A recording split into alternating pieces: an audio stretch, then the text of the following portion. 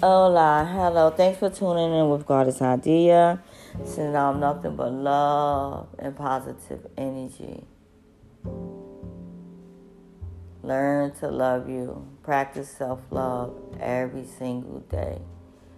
Read books, watch videos, listen to podcasts, anything you need to do to better your life, because you are the co-creator of your life. You are responsible for your life, and all the choices we make in life always come with a positive benefits or negative benefits, depending on what it is.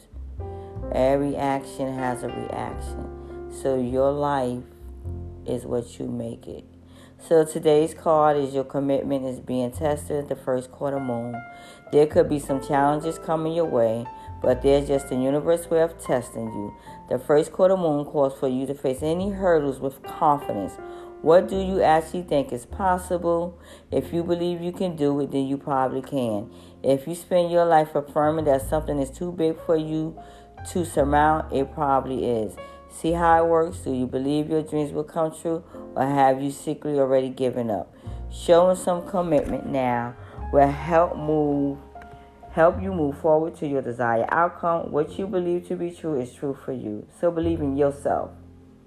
Attuned to the moon, I am committed to my dreams and move towards them with confidence. Additional meaning for the cards. The answer to your question is yes, but not right now. You're halfway to your goal.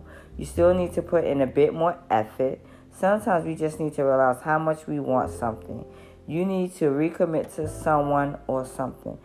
You need to recommit to someone or something. The teaching. In the lunar cycle, the first quarter moon comes between the new moon and the full moon. It's the time when the sun and the moon are at a hand astrological angle to each other, and this can prompt a small crisis. No matter when you pull this card, you need to see any drama as a stepping stone to where you want to be. It can also be a time when you need to stay strong through a storm.